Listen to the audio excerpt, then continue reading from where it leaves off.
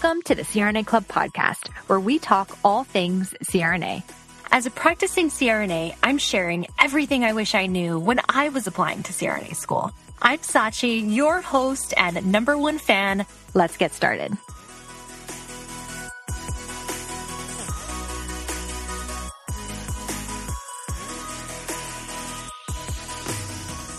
All right, welcome you guys. Welcome back to another episode of the CRNA Club podcast. I am really excited because we have some special guests on today. Vinny and Amber, you may know them from Instagram, from YouTube. They are the CRNA Dream Team. So welcome you guys. Thank you so much. We're super excited to be doing this. Yeah. We've never done a podcast. Yeah, we've done a few videos, we've done some live events, but this is our first time on a podcast, so this is exciting. Yeah. Yes. Pushing the envelope, that's what we do. We're the dream team that constantly pushes the envelope. So always learning. When you gave us the opportunity to get on your podcast, we were humbled and thankful. We're like, yo, this is our chance to just kind of step outside our comforts. Yeah. And that is one thing that's pretty, I think, clear to anybody who kind of knows you or kind of, follows you on social media, is that you guys are both very comfortable with being uncomfortable. And I think that is something that you guys both seek, is to be uncomfortable. And I think that's a really key characteristic for people to have who are trying to find it within themselves to apply to CRNA school, is they have to be okay with being uncomfortable. So I think that is one of the big key components. And I can tell you guys definitely enjoy pushing yourselves and trying to, be better in different aspects of your life. So I'm always really encouraged to see the content that you put out and watch your videos and Instagram. So I'm really excited to have you guys on. Thank you for your support. Yeah, we definitely live that life. We're always finding the edge and leaning in. I mean, I think that's where a lot of growth comes from. Whenever you're just in a place where you feel comfortable, you're probably stagnant. You're probably not really growing. And you can really slip into some negative spaces in your mind and slip into depression. I mean, depression's in an all-time high in our lifetime right now. I just feel like every aspect of our life, whether it's being a better CRNA, being a better partner, being a better friend, I'm constantly working on myself and just trying to be an overall better human. So we call it, what do they call Alpha Brain? Human optimization? Is that what Yeah, we just find all the different dimensions of our life, whether that's emotional, relationship. We're constantly working on a relationship, our professional life and financial life and spiritual life, all these different dimensions. We're constantly trying to optimize ourselves as humans. So we take this thing called Alpha Brain. It's a conglomeration of different mushrooms by Aubrey Marcus. Nootropics. Yep. And Aubrey Marcus, I'm a huge fan of him, and so I listen to his podcasts and listens to his check out his Instagram, and he just talks a lot about the different things where the potentials that we have as humans. Ah, interesting. You'll have to give us a full. You should make a video on that. You've been taking it for 6 months, and this is all the changes that you've seen. Yep. You guys can get sponsored by them. It'll be great. Yeah, that'd be amazing. Yeah, like a free supply. Yeah, supply. Well, I want to give our listeners a little brief intro, since maybe not everybody might be familiar with you. But Amber and Vinny, you guys are our favorite CRNA power couple. You are co-owners of Ascend Anesthesia, and you're also 1099 CRNAs. And we were chatting a bit before we hit record, and we were talking about how the world is changing. The CRNA world is changing now with 1099. And, this wasn't something that I really had heard about when I first graduated. It wasn't really a conversation. It wasn't like my classmates were like, I'm going to be a 1099 CRNA. No, we were all looking for W-2 jobs. So you have a totally different perspective than really what I know and understand. So I'd love to talk a lot about that today. But you also have your own YouTube channel where our listeners can go and check you out too, where you talk about anesthesia, but then also travel. That's kind of more of a personal YouTube.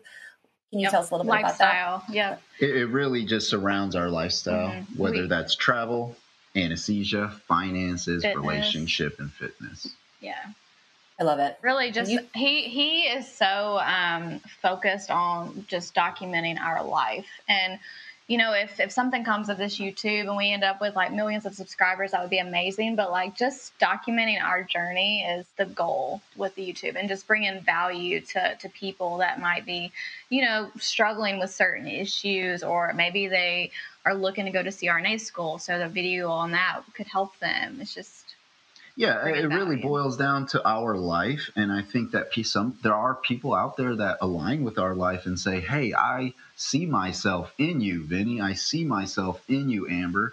And we just try to create this positive documentation of where we're trying to go and what we are truly in our authentic selves. Like, we're not perfect by any stretch of the imagination. And so I think it's really important for us to document that and make sure that people know, like, hey, if you're getting to the top, this is how it looks like. It's not, what top is for me is not always the same for everyone else. And so this is what it looks like for me. If you want to kind of follow along, enjoy the journey, because we're documenting as we go. Yeah. One thing I really love about you both is that you are both very relatable. As much as you are motivating, I think you both bring a sense of realism to this idea of, hey, we're not perfect. We're trying to get better, but we also have struggles too. We also, it's not easy. This is the work that it takes to try to get to where we want to go. And not everything is sunshine and daisies, but that's the beauty of it, because it takes hard work, or else everybody would already be there. So I appreciate you guys sharing. Yeah, two sides of the coin, because I think at the end of the day, we all want to find people that we look up to and that we can relate to, who we can see some of ourselves in, just like you were saying. Let's jump into just a little bit of your background, and then I want to talk about 1099 CRNA. How long have you guys been CRNAs, and what has life kind of looked like post-graduation for you both? So we've been CRNAs. We graduated in July of 2020, so it's been about 3 years as CRNAs, and then we've been doing locum tenens for 2 years. I would say life post-graduation, especially as 1099, is I can't even like put it into words how awesome it is. Like, you don't have nearly as much stress. You get to really enjoy and just travel and be with your loved ones. And like you said, like, life is so short, and you realize like you don't want to work until you're dead. Like, you want to actually live this life to the fullest. And now we actually have the money to do the things that we love to do. And we love anesthesia also. Like, anesthesia is an amazing career. So life looks so good after school. Like, you put so much effort into going to school. You put your life on hold. You put $150,000, $200,000 on the line and betting on yourself. And you go through the gutter. I mean, you eat poop.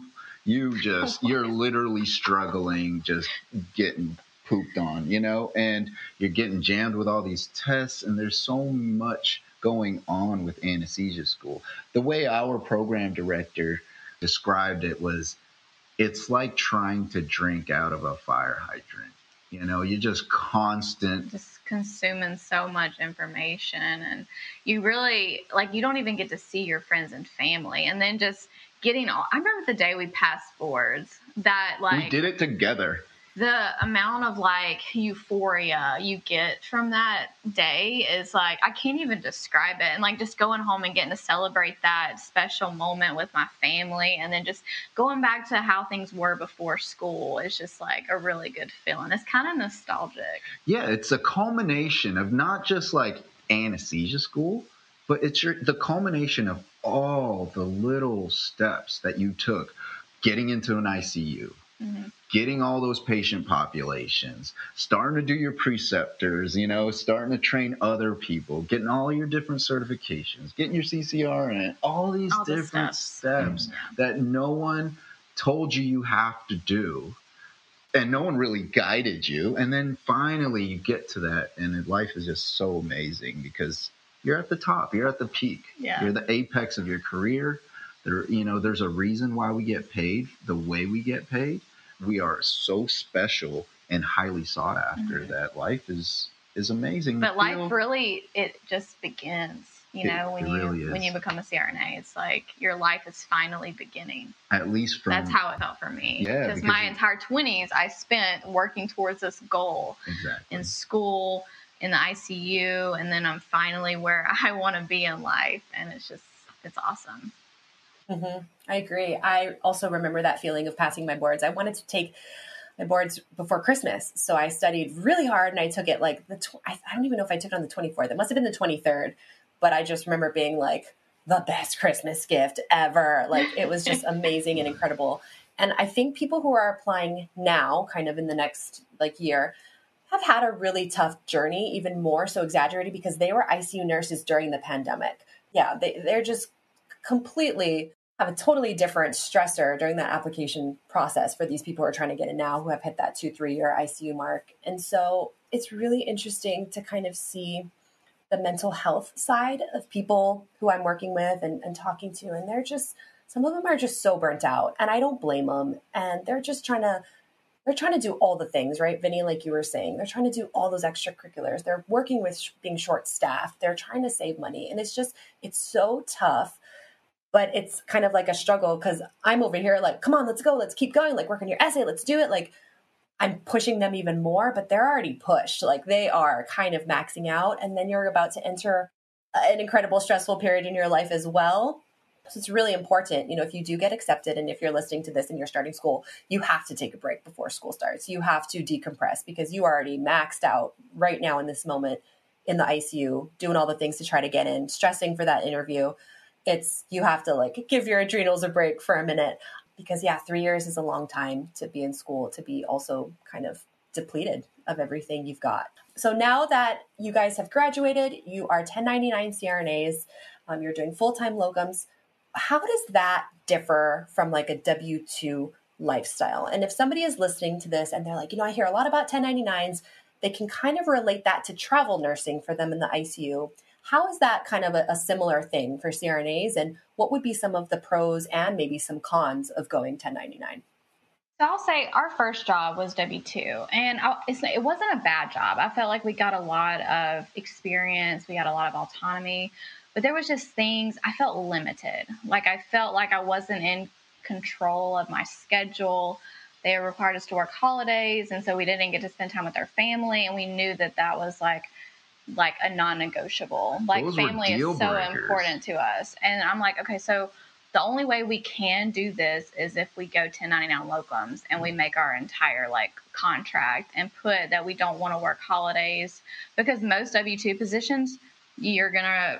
I don't know about you, but most of them require call or they require you to work holidays unless you work at a surgery center where they don't do cases. And not compensate you for it differently, right? So W-2 is essentially a business on the backside where you're an employee and they have to run a business and you need to comply to the things that they need. And that's working those holidays and doing call and covering all the little holes that they have to fill, but not compensate you any differently for them. They might give you a little holiday pay, but at the end of the day, we all know that our time with our families, at least for us, are invaluable.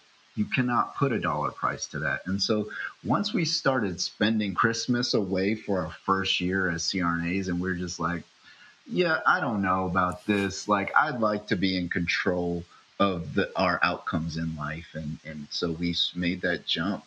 Some of the pros to 1099 is that the flexibility of your schedule is crazy, right? So I come to you, Sachi, and I say, hey, look, I want to work for you. I'll provide you anesthesia, but I only work Monday, Tuesday, Wednesday. And actually, I'm with Amber, who does it only on Monday, Tuesday, Wednesday also. And we also only do this 12 hours a day. We also don't do any call or work holidays. And we demand this rate, right? So then we now say we have agency over our entire professional life and saying, these are the things that we will provide you. In turn, we need you to provide us work, guaranteed hours, and a healthy workplace. We'll fill every other need that you have. And so there's a win-win relationship that happens there. And so, yes, we do get compensated a lot differently. That's one benefit. And then we have the flexibility of our own business.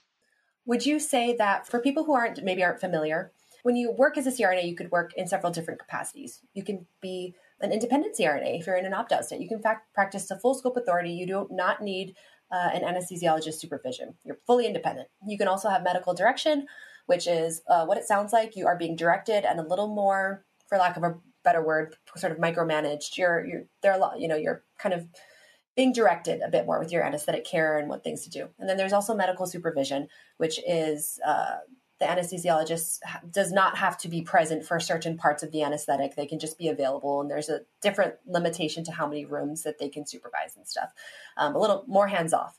So when you are a 1099 CRNA, are you choosing places that are maybe only independent or only supervised or only medical direction? Or does that even play a role in how you're picking assignments? Is your level of autonomy, or you're like, I want to be in a healthy work environment where I'm getting compensated well with the terms that I want?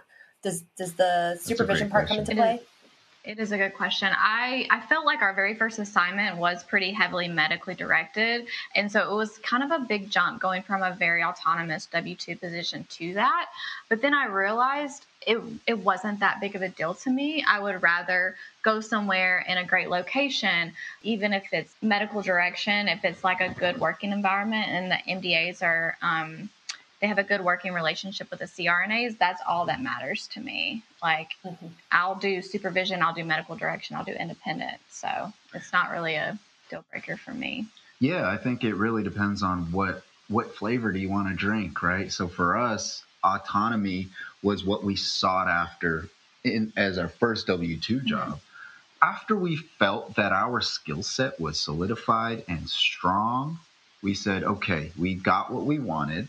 So let's shift and lean more towards lifestyle and balance, because now I can go to any facility and tell you, we can do OB, we can do pediatrics, we can do really any aspect of anesthesia. And so that is a really big selling point when you're a 1099 locums filling holes. That means that we can fill every hole that you need.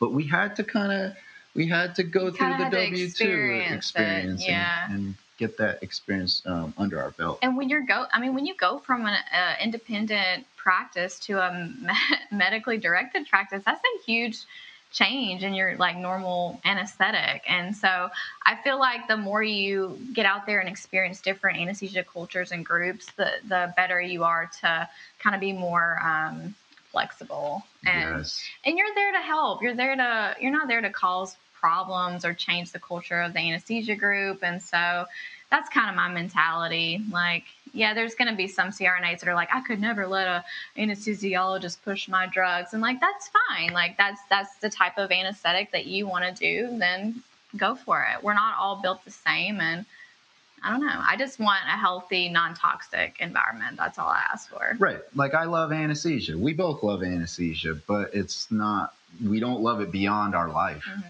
And so we want to make sure that it's balanced with our life, and how much we have to give up kind of is corresponding to how much we're able to, when we go to a facility that is very highly directed. Yeah, and I would rather honestly work somewhere with medical direction where I didn't have to take call versus going somewhere completely independent where they don't have enough CRNAs, so you're required to take call every third night. And it's like, well, that doesn't sound like work-life balance to me. No, right. And we're at the hospital all day, every day now. And it's like, if you live in a place like you, Sachi, I would want to be outside of the hospital damn near every day. Yeah, I agree. You guys brought up really good. An underlying theme, I think that's what the both of you is work-life balance. And we were talking a bit about this before we recorded the podcast, but where I work is medically supervised. We have a really good professional working relationship. The pay is not as much as what a 1099 CRNA would be, but I'm happy there. And you'll see other CRNAs on social media, or just even if you know people, they might work in a medically directed place, but they're happy. Or maybe people work in a medically directed place and they're super unhappy, right? It's just, every place is going to be so different. And the political side to the CRNA profession is something that a lot of people don't expect, and I was not aware of before I entered the profession. I think now applicants are getting a little more, kind of aware of what they're kind of getting into with going to AANA meetings and kind of just with social media and all that stuff. But it is something to consider, and it's kind of something to just keep in mind that, at the end of the day, just like the country, CRNAs are all different. We're all going to have different political views. We're all going to have different views on exactly, Amber, what you said. Oh, I could never have an MD push my drugs. Like, okay, like we're all different. And that's why emotional intelligence is so important. Knowing yourself is important. Knowing what's important to you and being self-aware, ultimately, that's where you're going to win, because you're going to do what works best for you. Because we need people. We need CRNAs to work in the medically directed places. We need CRNAs to be independent. We need CRNAs to be supervised. We need CRNAs to do peds and OB, right? Like, we need people who are different, or else we don't be the same. You know, it's like, that's what makes it's good. So all the political stuff, it's important to be aware of. If you're listening to this and you're like, what are you talking about? Go to the AANA website and you'll kind of see. And we talk a lot about that on this podcast as well. But it's important to be aware of all of the political sides to everything and be able to speak to that intelligently in your essay and your interview. But at the end of the day, it's one piece of the puzzle. There are so many other factors that go into what makes a CRNA successful, what makes a CRNA happy, what makes good clinical experience, what makes a good job. It's all of the things you guys just mentioned. So you get, you do the W-2 gig and you got stability, you've got benefits. You don't have to worry about losing your job. You get a lot more consistency. And I think that's where a lot of the fear of transitioning into 1099 really falls into, is like, a lot of people will be like on social, they say, Vinny, what happens if I lose my job?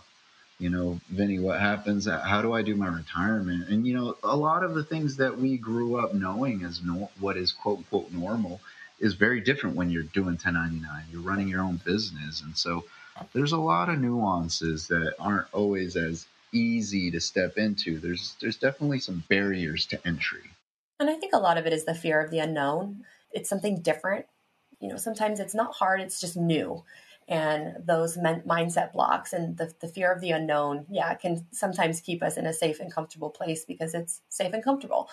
But there are quite a few people on Instagram, referencing Instagram, because that's where I connect with like all the CRNAs that I don't personally know. I love Instagram more than TikTok, and I will forever love Instagram more than TikTok. And people are nicer on Instagram than TikTok. Oh my gosh! Oh, the TikTok crew, they are brutal. Oh my gosh. Brutal. So brutal. I'm like, I can't read the comments. Like, I'm just like scrolling past the comments. I'm like, I'm not reading them. Just turn the comments off. I know. Totally. I get it. But yeah, there's like the 1099 CRNA. There are a couple of people who are sharing a lot about how do you kind of weigh the pros and cons of what's a good rate for 1099? What factors do you have to consider with your malpractice insurance and your health insurance and stuff? So it's good that this information is getting out there, because there's a big CRNA, SRNA Facebook group, and the questions always come up the same. Oh, this 1099 rate is being offered. Well, what are some other fees that I need to think about? Like, it's the same questions over and over again. So like, there's a huge gap in the market as far as education goes in that arena. I think we're going to start to see people coming up with some solutions for that. But aren't you creating a course? I am, actually. It's funny that you're bringing that up. Vincent was thinking about creating a locums course to kind of, jumpstart you into the 1099 locums world, and just kind of talk about all the things that you need to do to get ready for that. That's so a little correction. Well. We're not actually thinking of doing it. We're actually currently doing it. So I'm working with John Wildy, another CRNA who moderates and owns the page Locum CRNA. And a bunch of us are on there that are just specifically 1099 locum CRNAs. And they're always, like you said, all these questions are coming up. How do you do this? What is an appropriate rate? What's malpractice? Mm-hmm. How do you pay yourself? What's appropriate rate to paying yourself so your taxation is correct? So there's so many nuances. And so we're actually in the process of doing a transition into 1099 from a W-2 job. We're creating that course, and that'll be available through Ascend Anesthesia also. So that, stay tuned for that. That'll be a really cool. It's another project he's working on. I love it. I think that's going to do really well, because I see these same questions. I'm like, you got to search the posts, people. Like, use the search function. This question has been asked before in the Facebook groups. I'm like, but yeah, there's definitely a need. So that's going to do really, really great. Were you both travel nurses before going to school? Vincent did travel nursing. Yeah, I did travel nursing. I actually traveled in Hawaii. I worked at Straub Hospital back in I think 2017, right? 16, 17, right before getting into anesthesia school. And then I traveled all and up and down the coast of California. So San Diego, Laguna Beach, up to San Francisco, to the North Coast and stuff. So I did that for about 2 years before I went to anesthesia school. And then I got in, and that's where my journey started. But Amber, I don't think ever did travel, did you? No, I knew I wanted to be a CRNA when I was in high school. So I literally took like the minimum steps that I needed in order to get into school. So as soon as I got done with my BSN, I got right into a ICU, did my 2 years, and went right into CRNA school. So had I not this was my backup plan. I said, if I did not get into CRNA school my first try, I was going to quit my job, get into a CVICU at Vanderbilt in Nashville, Tennessee. Because it was a level 1.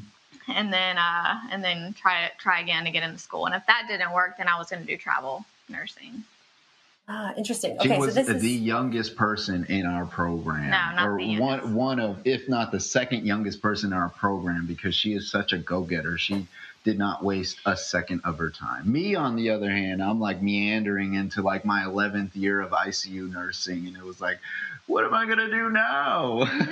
And so, yeah, I came in a lot later, got the opportunity to do travel nursing while she was like the beeline from high school to CRNA. She has the tidbits to all of that.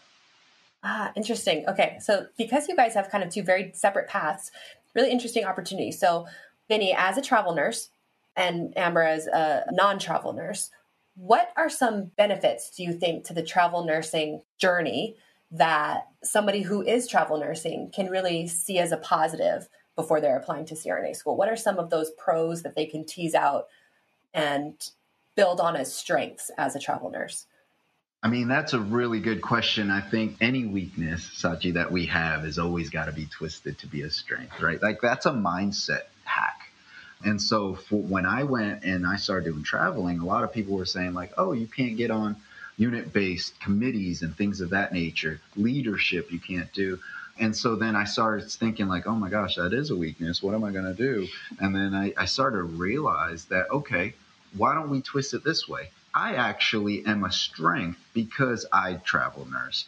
I go and see all these different work environments, all the different ways, just because a post-heart, post-cabbage patient kind of looks the same in the books, but in reality, how they proceed through that recovery process is very different. Where I was trained in an ICU, cardiovascular ICU, it was always, vaso, neo, and insulin were all the things that we were tapering off. And we had a very regimented sequence of how we were doing that. While when I went up to Laguna Beach, I started realizing like, oh, they do things a little differently here.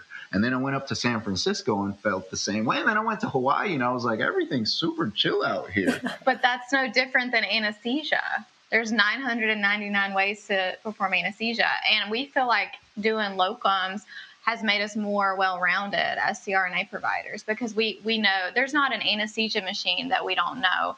There's not a charting system. Yeah, charting system or advanced airway technique, a video laryngoscopy device that we haven't seen, a drug that we haven't seen. You know what I mean? Absolutely. You just become such a well-rounded individual when you are traveling. And so I twisted that. I was like, hey, look, man, I could fill any hole that you need. And so a lot of these programs are, at the end of the day, they're looking at, are you going to pass this program? Are you going to give us good numbers after a retention rate? And are you going to pass the NCE on the first round? We don't want anybody to ruin these numbers. So from a business standpoint, that transaction's got to work. And you have to say, hey, look, I can fill any hole that you need. Anything that you want, I can do. And so once you start to realize your strength, I think you start to understand the power of travel nursing. I think as a traveler, you're just so, it's like so natural to be flexible. And in a place that's uncomfortable to you. Mm-hmm. Everyone wants comfort, and that's where people kind of rot and die, right? Because they want to be in a place that's comfortable. At the end of the day, growth is on the other side of that comfort. And so if you put yourself in these places of uncomfort, in places that you're not familiar with, and constantly changing them, you're going to see growth. And I think that's where locums nurses and travel nurses separate themselves. Yeah. Mm-hmm. Mm-hmm. That's what you brought up, a lot of really really good points there. And that's something I try to tell people to switch their mindset as well. When you're kind of looking at your resume and all the points you want to include, like, yeah, you were a preceptor or charge nurse, but don't just stop there and put preceptor or charge nurse to new grads. What were you doing? You're leading, you're troubleshooting, you're problem solving, right? You're essentially staffing, you're solving all these staffing issues. You're quick to pivot, you're quick to adjust, you're quick to de-escalate escalating situations. You're having to talk to surgeons or doctors who are angry, family members who are upset. Like that phrase of just like, I'm a preceptor and a charge nurse. I'm like, oh, it's loaded. It's more than that. Let's talk about everything you've done. And I totally agree with the point that you brought up, Vinny, about it's a transaction, right? Applicants, and when you're trying to figure out, oh, should I retake this class? Or like, how's my GPA? Or like, should I do this? Think about it from the program's director's perspective, right? It is a risk for them to accept somebody into their program who they're not sure is going to succeed. So they are trying to minimize their risk. They want those first-time pass rates. They want that attrition rate low, right? They want people to succeed in their program and represent their school really well at clinical sites. They don't want people causing problems. They don't want people, thinking like, oh, your students, they're really giving us a hard time. We don't want this as a clinical site anymore. That's why EQ is also very important. Also because you're dealing with big personalities, but also because we don't want drama at these clinical sites, right? So it's thinking about that as well. So if you slide your resume across the table and your transcripts across the table to a program faculty member, they are analyzing quickly, is this person going to succeed and what are the chances they're going to succeed? And that is what we're trying to build. That's what you're trying to show them by retaking classes, by taking the GRE, by doing all these things. You're telling them, I have the mental grit, determination to push, right? By doing all these extracurriculars. Then you're also telling them, I can study, I can take classes at the graduate level, I can get A's. The risk of accepting me is low. I have what it takes and I'm a good person, right? So thinking about it from that perspective of, yeah, that's also transactional. It's a business at the end of the day too for them. So they want to have people who are going to come out as graduates and stay as CRNAs in the area and fill staffing needs and stuff like that maybe. So really good points there. So Amber, in retrospect, do you wish you would have traveled, or do you think that, obviously hindsight is 2020 and you don't want to look back on your life with regrets or, think that things would be different because you're right where you ended up being. But, in retrospect, do you think like you would advise past Amber to maybe travel as an ICU nurse, or do you think?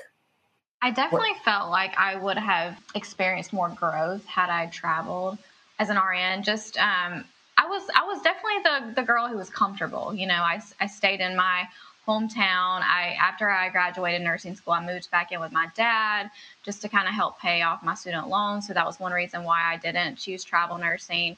I definitely took the safe route, which is very classic Amber.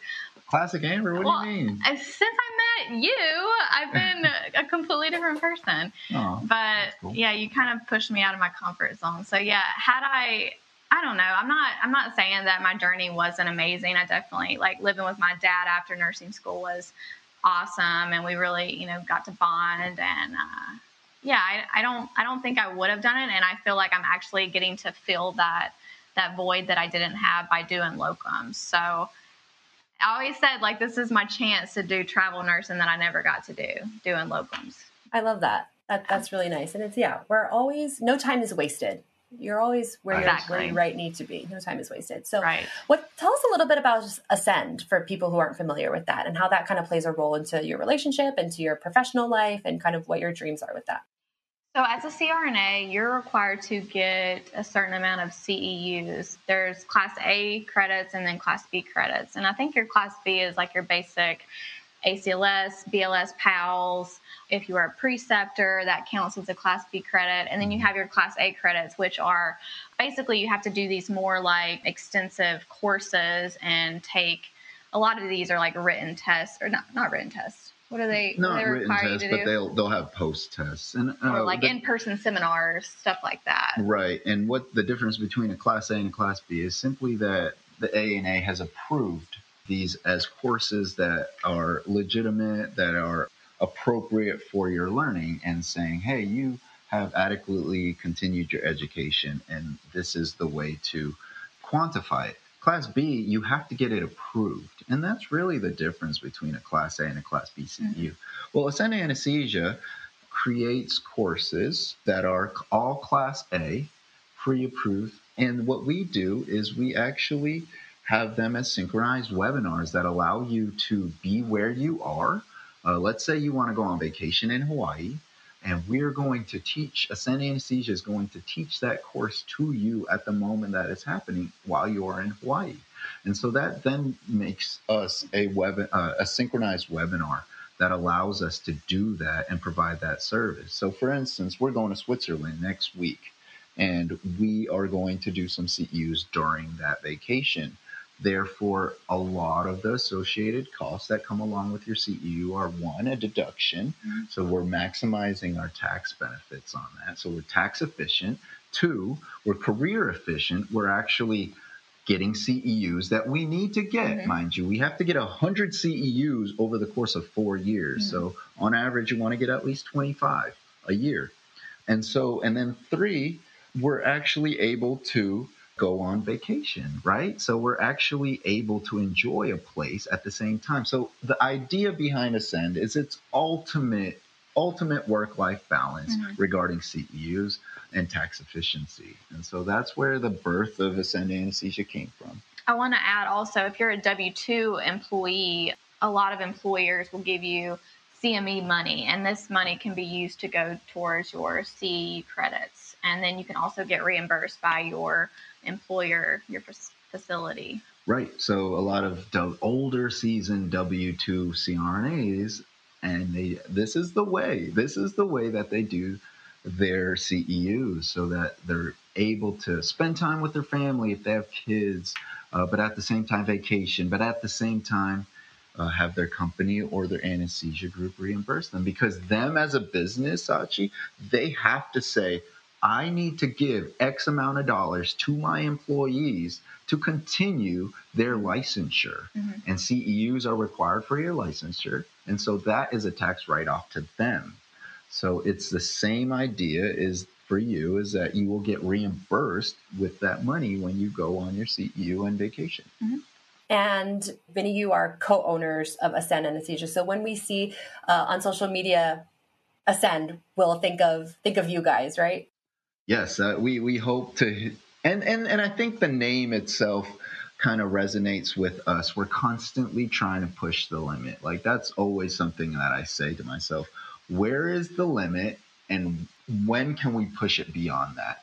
And so Ascend Anesthesia, we hope to be the image of ascending and constantly pushing that limit.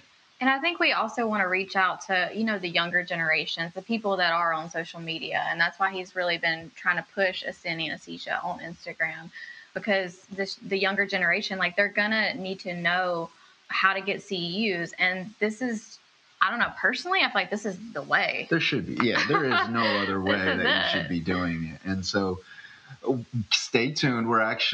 I'm excited. We're actually releasing our app. So Ascend Anesthesia is going to have their own app. So it's going to be completely mobile. That's going to change the game, right? So now we don't need our laptops with us.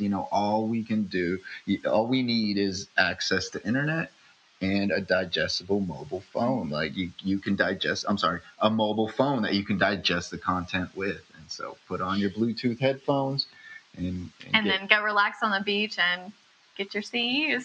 I love it. I can see it now. Oh, that's amazing. And I think it's so incredible. Yeah. Everything is word of mouth in the CRNA profession. It's a very small community. And every year the conversation is like, hey, who do you use for CEUs? What do you do? I need to get 25 by next week. And there's, it's always that struggle when you're looking at your due date and you get that email. You're like, gotta do my CEUs again. Dang it. I feel like that was just yesterday. So it's great to think ahead and also planning those vacations. I think that's a wonderful idea. So I wanted to ask you guys one last question, because this was actually sent to us on Instagram. Amber, you are a first-generation college student, and Vinny, you are a first-generation immigrant. How do you guys feel that quality about you or characteristic has driven you towards success in life? Or how do you feel that has impacted your journey in a way that's different from somebody who maybe wasn't in that situation? Oh, it's huge. Yeah, absolutely. I feel like we talk about our parents all the time and how similar they are with their backgrounds. And I feel like for me, my goal is just to make my parents proud. And like, now that I am successful, I want to give back as much as I can to my parents, because they really did kind of provide me with all these opportunities. I mean, from when I was like 4 or 5 years old, my parents were like teaching me how important school was, and like, you need to make good grades and like really make something of yourself. And like, me and my dad were like, well, what do you want to do with your life? And I would have these conversations at such a young age. And so I really think that my parents kind of instilled this grit and drive into me. Me, on the other hand, being a first generation immigrant, you saw your parents grinding and trying to figure this out, right? So I came to America when I was 2 years old, and in the household, we're Filipino to the core.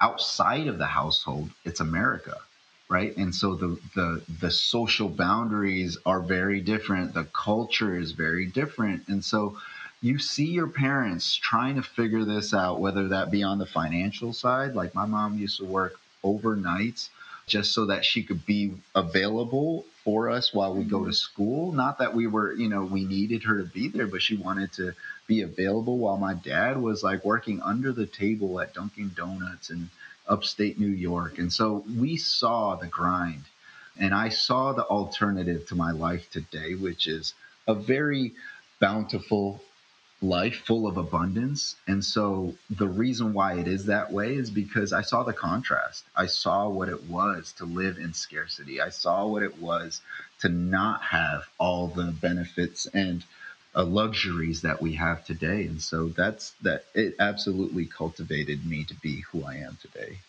And do you have any words of wisdom for people who maybe feel like they're not equipped with the same tools that maybe other people might be equipped with, because maybe they feel like they're not good enough, or they're not smart enough, or English is their second language, or maybe culturally like they don't fit in?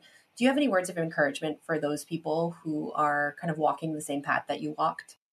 Yeah, I think that what I preach in my life is pushing towards the edge, finding the edge. And when you get to the edge, and the edge feels like a place that's uncomfortable. That's what the edge is.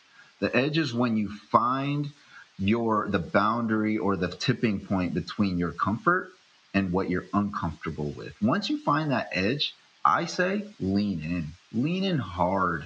And because when you do, for a person like me, and the listeners who haven't had these certain tools, whenever you lean in on that edge, you grow. And once your mind expands, it doesn't collapse. Once you feel these things, it doesn't go back to where it was. You don't continue this mindset of scarcity. You start to realize, like, oh, I deserve these things. I actually am someone who is capable of doing these things. And then you start to realize, like, all it takes, the equation to success is hard work, a little bit of mentorship and guidance, and execution. You have to do those three things. And if you do, you have someone that mentors you to do the execution. And then you got to have your mindset that says, whenever you fall down, it's not a part of it's not your identity. Whenever you fail, it's not who you are, but rather when you work beyond that failure, that's your next step to getting closer to success. Get back up and try again. Yeah, and I think that's the same for you, not that you were an immigrant, but that you were a first generation. You came from very little. I didn't really have anyone kind of guiding me. I had a good friend in high school. Her mom actually kind of helped guide me, because she just put her son through college. So she kind of had already gone through like the whole steps and like applying to college and like priority preview and all of that stuff. So she kind of was my little mentor, I guess, because my mom didn't know, she didn't go to a university. So that just goes to show, like, you need a little mentorship. Mentorship is so important when you're trying to succeed in life. And so that lady was that mentor to you, that bridge point between what you didn't know and what you needed to know. Yeah. And I think along the same lines of trying to find somebody to mentor you and trying to find somebody to guide you, it goes with putting yourself out there and meeting people and connecting. That's one thing I didn't learn until later in life, probably the past 5 years, is I was always very like not very social, and I didn't really go out of my way to like put myself in social situations to like network and meet people. Because as nurses, you're not really in the business world. You're just like in nursing school. You don't have to network, but networking is such a common thing in every other profession out there. And it was only until after I graduated that I started realizing like it really is about who you know and you can connect with. And the more people you meet, the more you're going to learn and absorb. And then they really look out for you. They really want to connect you. Like, you know, the next time I think of somebody who wants to do locums, I'm gonna be like, oh, Vinny and Amber, they're doing a course. Like, I'm going to send them your way. It's just the community is so small. The nursing community, it's getting smaller with social media, even though there's tons of nurses. It's information is more accessible, and really human to human connection can take you so far, because we're sort of missing that in the world of, you know, digitalization. But it's something that I really encourage people to put themselves out there and just go and talk to people. That's why the AANA meetings are so important for applicants to go and network and talk to people and meet CRNAs and try and find people to shadow and help with their process. Actually, I have a good story. It's kind of my journey of getting into CRNA school. So when I was in undergrad, I was in a sorority, Phi Mu, and we went to an event. I was a senior. We went to an event, and I saw a girl in scrubs. And it was like the surgical scrubs. And I was like, I wonder what she does, you know, like, I wonder if she's a CRNA. So I asked one of the other ladies that was there, I was like, hey, like, who is that? And what does she do? I see she's in scrubs. And she was like, oh, she's a CRNA. And I was like, no shit.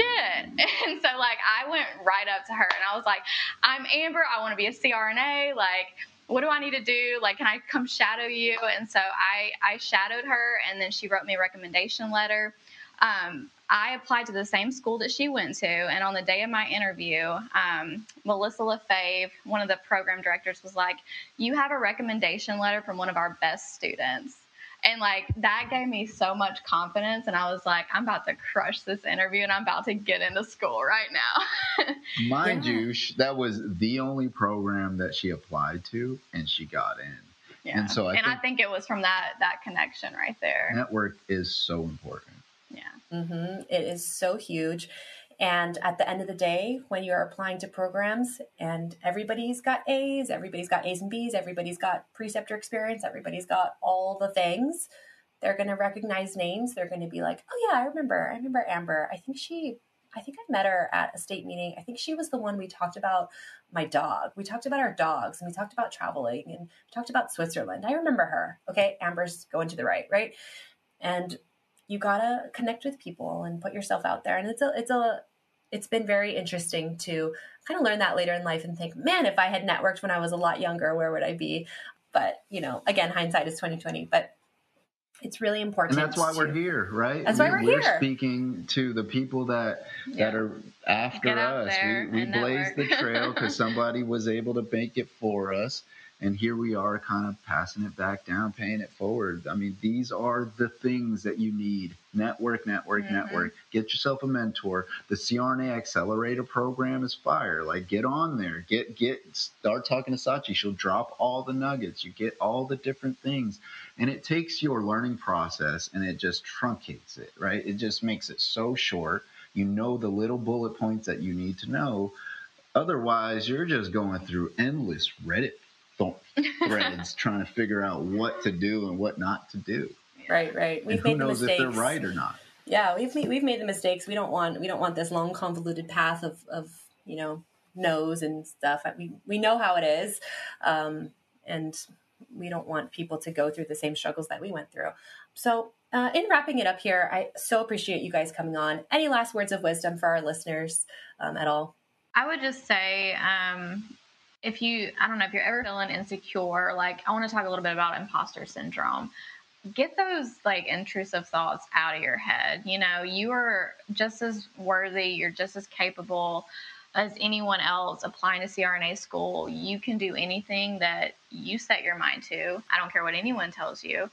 And that's something that I've told myself from the very beginning. Like, I can do anything, literally anything. And the sky's the limit, and you just got to get out there and you just got to do it.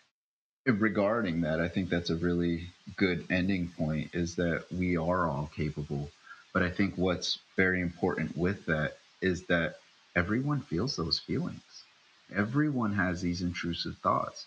You see us on a daily basis posting on social media or YouTube, and we're saying we're pushing to get these, we're trying to hit these goals, we're trying to finish our school loans by the end of 2023. In 12 months, we're going to pay $300,000 of school loans.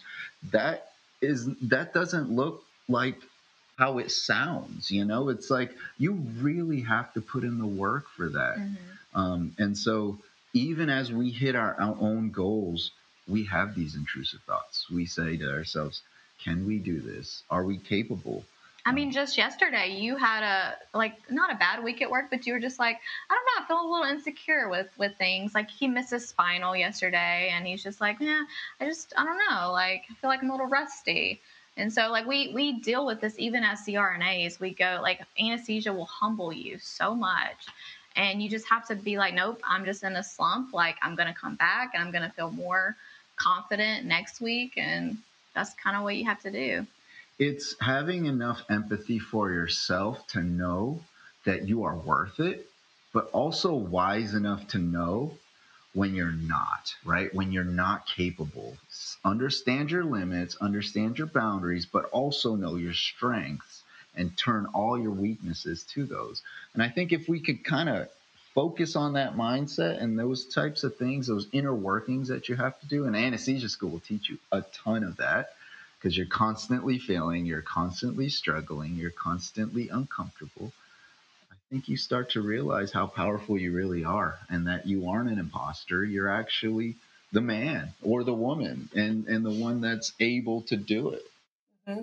And in anesthesia, there's not necessarily ever really a right or a wrong way. You can give the same situation to 5 different providers and they would say, oh, I would do a spinal, I would do a general, I would definitely do sedation. And everybody's going to have their opinion about what's right. And sometimes it can be a little difficult to hear feedback from other people who think their way is the right way. And at the end of the day, it's like, no, it's your anesthetic. It's you do what you want to do. And yeah, we miss an intubation. You miss a spinal, you miss an A-line. I missed 3 IVs in a row like a couple of weeks ago. I was like, what is going on? But you know, it's just one of those days. It's just one of those days, and you're just like, nope, I'm not going to let this get to me.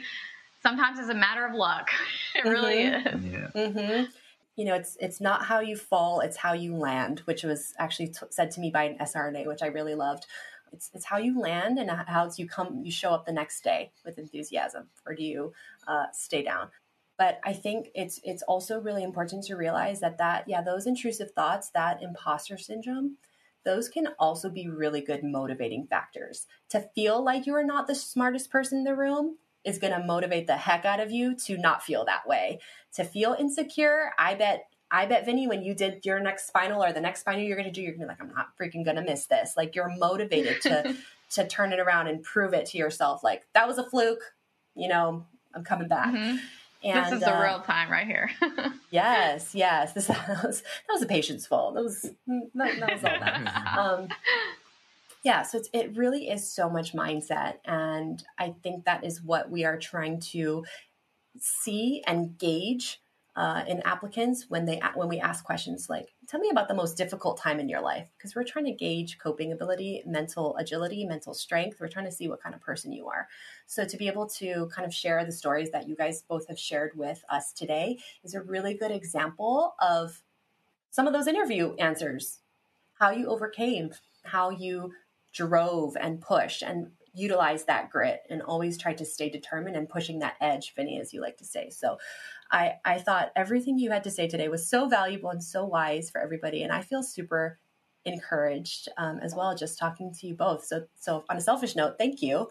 My day is just starting over here at 7 a.m. and I'm like, all right, we got this. Like, let me go be uncomfortable. So very inspiring, you guys. Thank you so much for coming on the podcast. I would love to have you guys back again sometime. I feel like you have so much wisdom to share, the both of you. So yeah, thank you so much. Thank you for having us. This is awesome. Yeah. Just like getting to know you and talk about anesthesia. It's like one of our favorite things. So. And our life too, we try to document as much as we can. So this has been an awesome experience. If there's anyone out there listening and you are in that state of mind that imposter syndromes, intrusive thoughts, dude, hit us up. Like we have it all the time. Yeah, like yeah, we could just share in misery together, you know? No, like hit us up. Like we know the feelings. The most important thing is to know that you have you're not alone, and there's a community that's here to support you. So hit us up. We're on social media, on Instagram, Vinny Two Guns, Amber CRNA. She's got a pretty gnarly TikTok that she has. And like then I said, Instagram is my favorite. She got banged up on TikTok, and she was like, "I'm not doing that anymore." And our social media on YouTube, we're really trying to do as much as we can on there, bring some value to our followers also. So feel free to hit us up, and thank you for the opportunity. Yeah, and I'll be sure to link all those below for everybody. But thanks, guys. Yeah, Thank you. Thank you.